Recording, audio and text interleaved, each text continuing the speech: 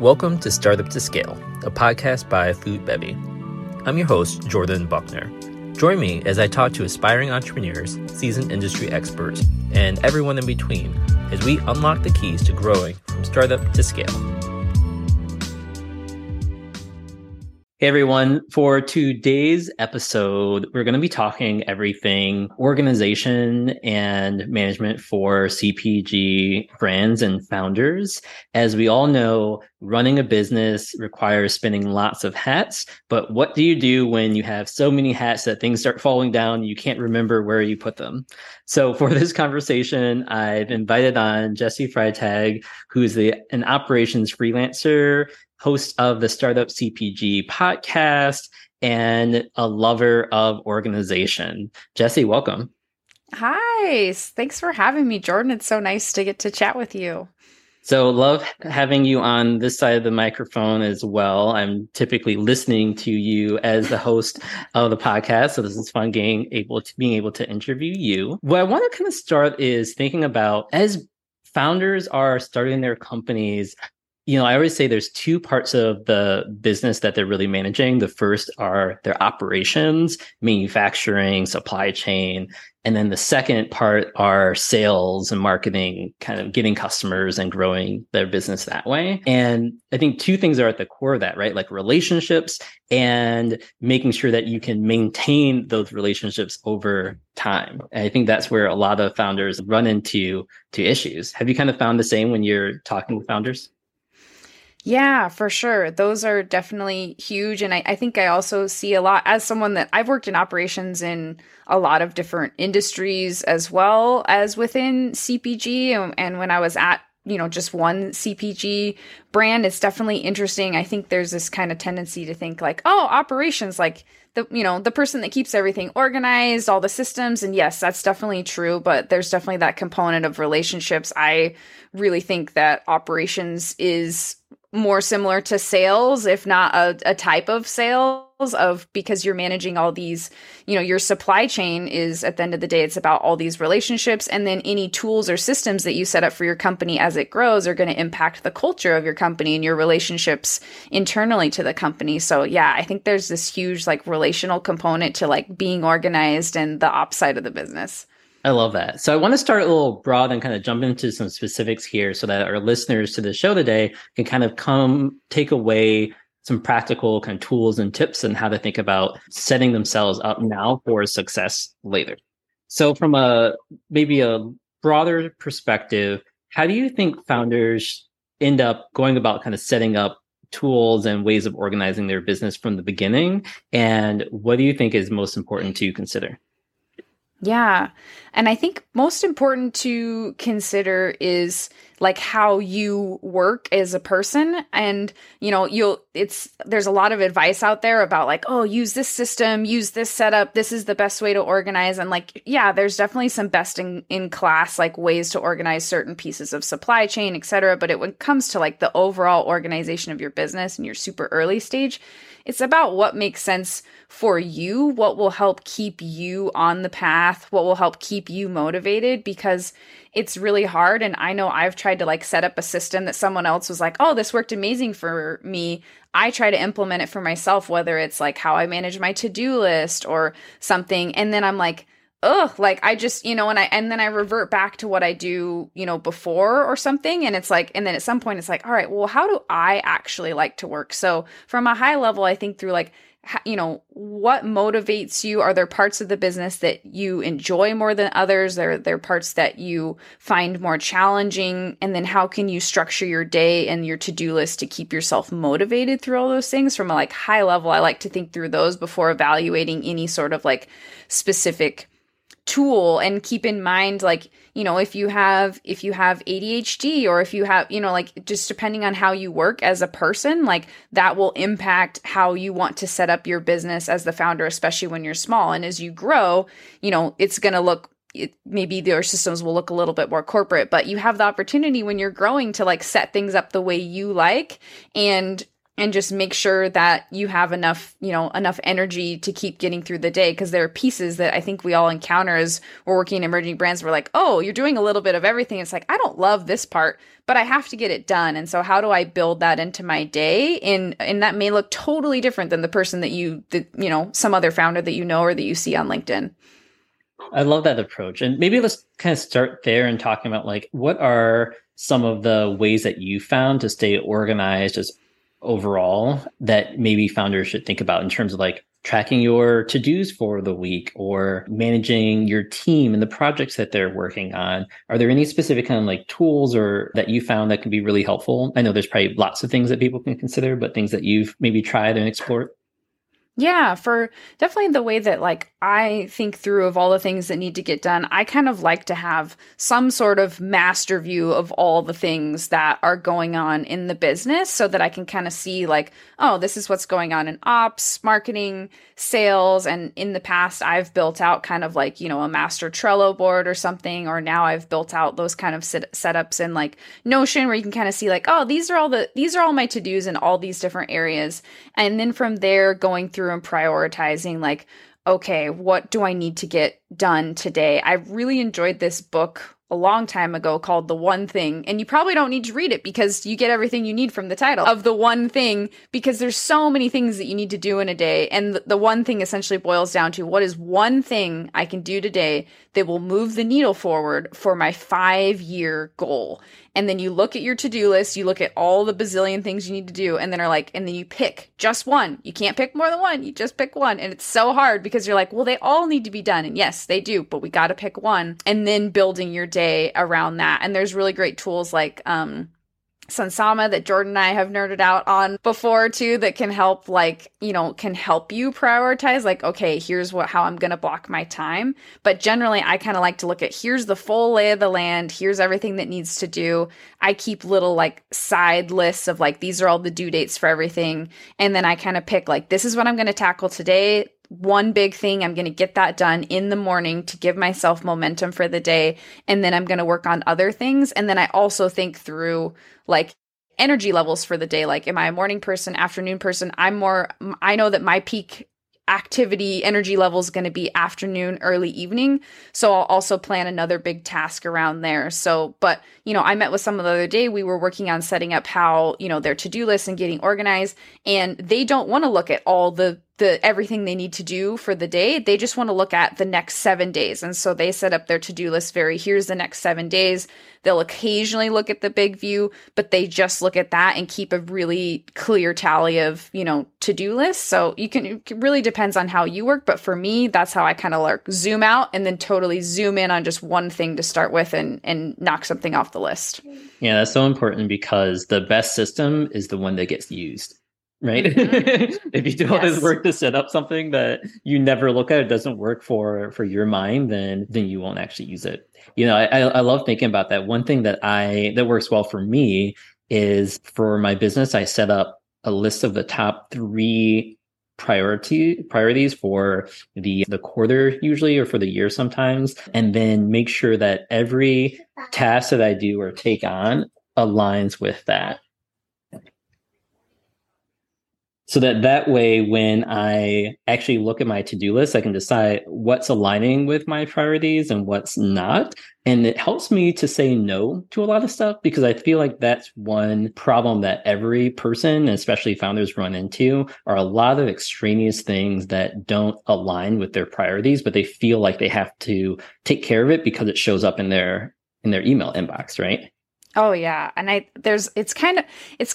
like some of the different matrix tools too. And I'm really trying to like get through a time crunch of something. And I think one of them that I've seen, or maybe I've combined it into it, is like, what do I want to do? What do I need to do? What do other people want me to do? And what do other people need me to do? And then anything that's just in the other people want me to do and it doesn't meet any of the other things, that can help be a like, I'm going to say no to that. Or like I think it's the Eisenhower matrix of like urgent and important, and separating like what's urgent, what's important. And then anything that's urgent and important, start there. Anything that's not urgent and not important, like, sure, it may sound fun for the day and, maybe you make that your reward at the end of the day or something, but like, that's not going to be what you start with a priority. And I find those like matrices can be kind of helpful to move around your to-do list. And it doesn't have to be like, oh, I'm going to draw out a matrix and take an hour to plan my day. It's like, no, it's just more of like, oh, I'm visualizing it or I'm pulling it up and just kind of looking at your list and being like,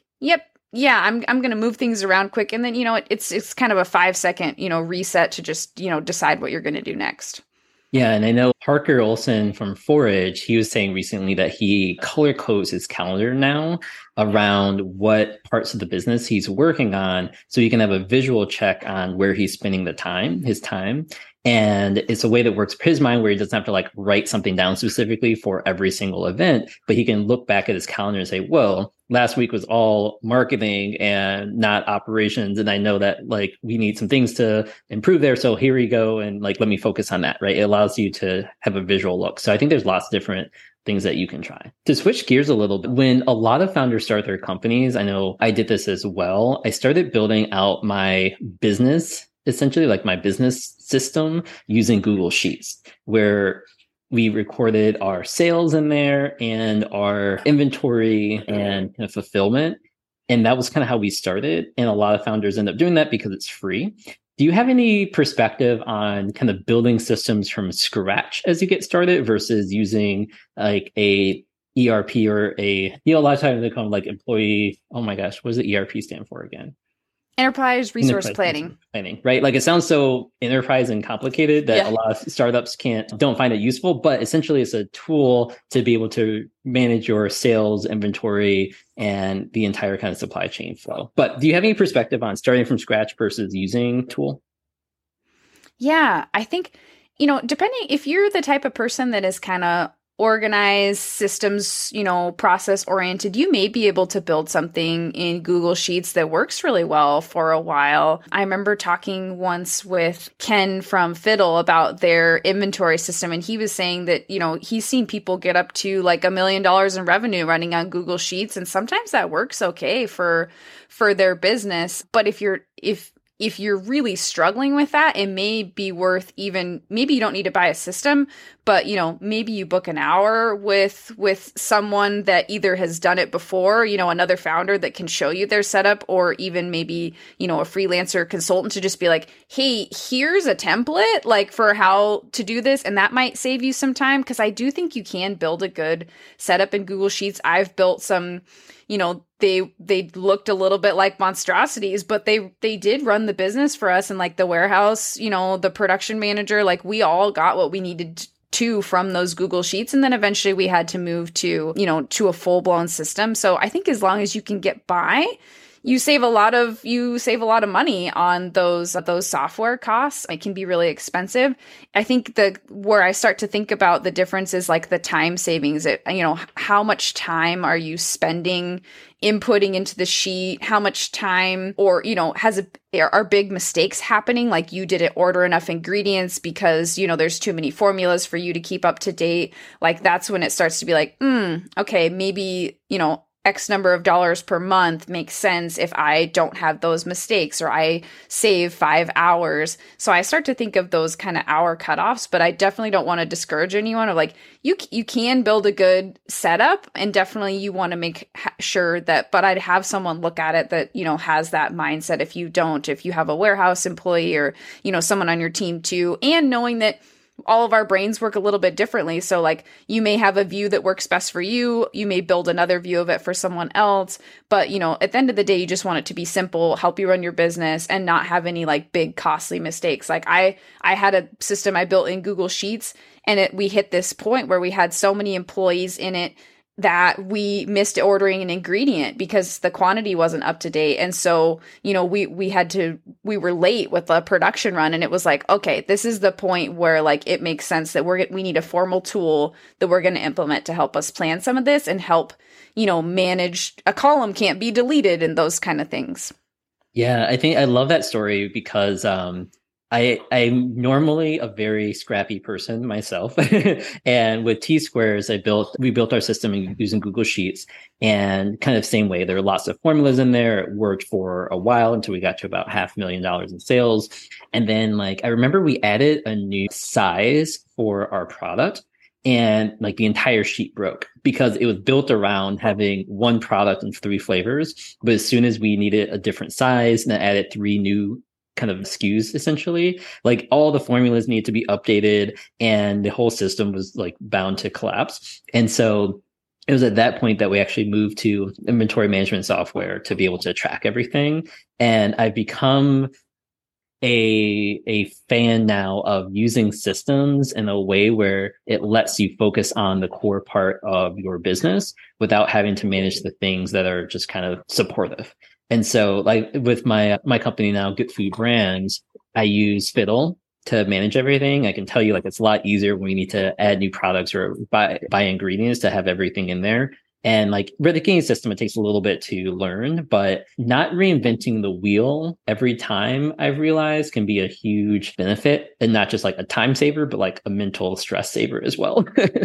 Oh yeah. And just, with so many awesome communities out there, the community that you manage, Jordan, being able to just ask other founders too, to see their setup, ask to see how somebody's, are they using a system? Did they, that can also help too, like you said, not reinvent the wheel. Maybe it isn't a formal system, maybe it is, but just see how other people are using it. Cause there's a big difference between that and what you might hear on a sales call, because that's, it might not quite look like your business, or it may sound really rosy. So just being able to vet that, and then also think through the change management pieces. I think at least I've seen, and I know for myself, it's easy to underestimate the change involved in adopting any software tool, whether you're, starting to use Notion for your to-do list, or whether you're switching from writing things down on paper to putting them in a Google Calendar. That's change management, and thinking through too, as you grow for employees,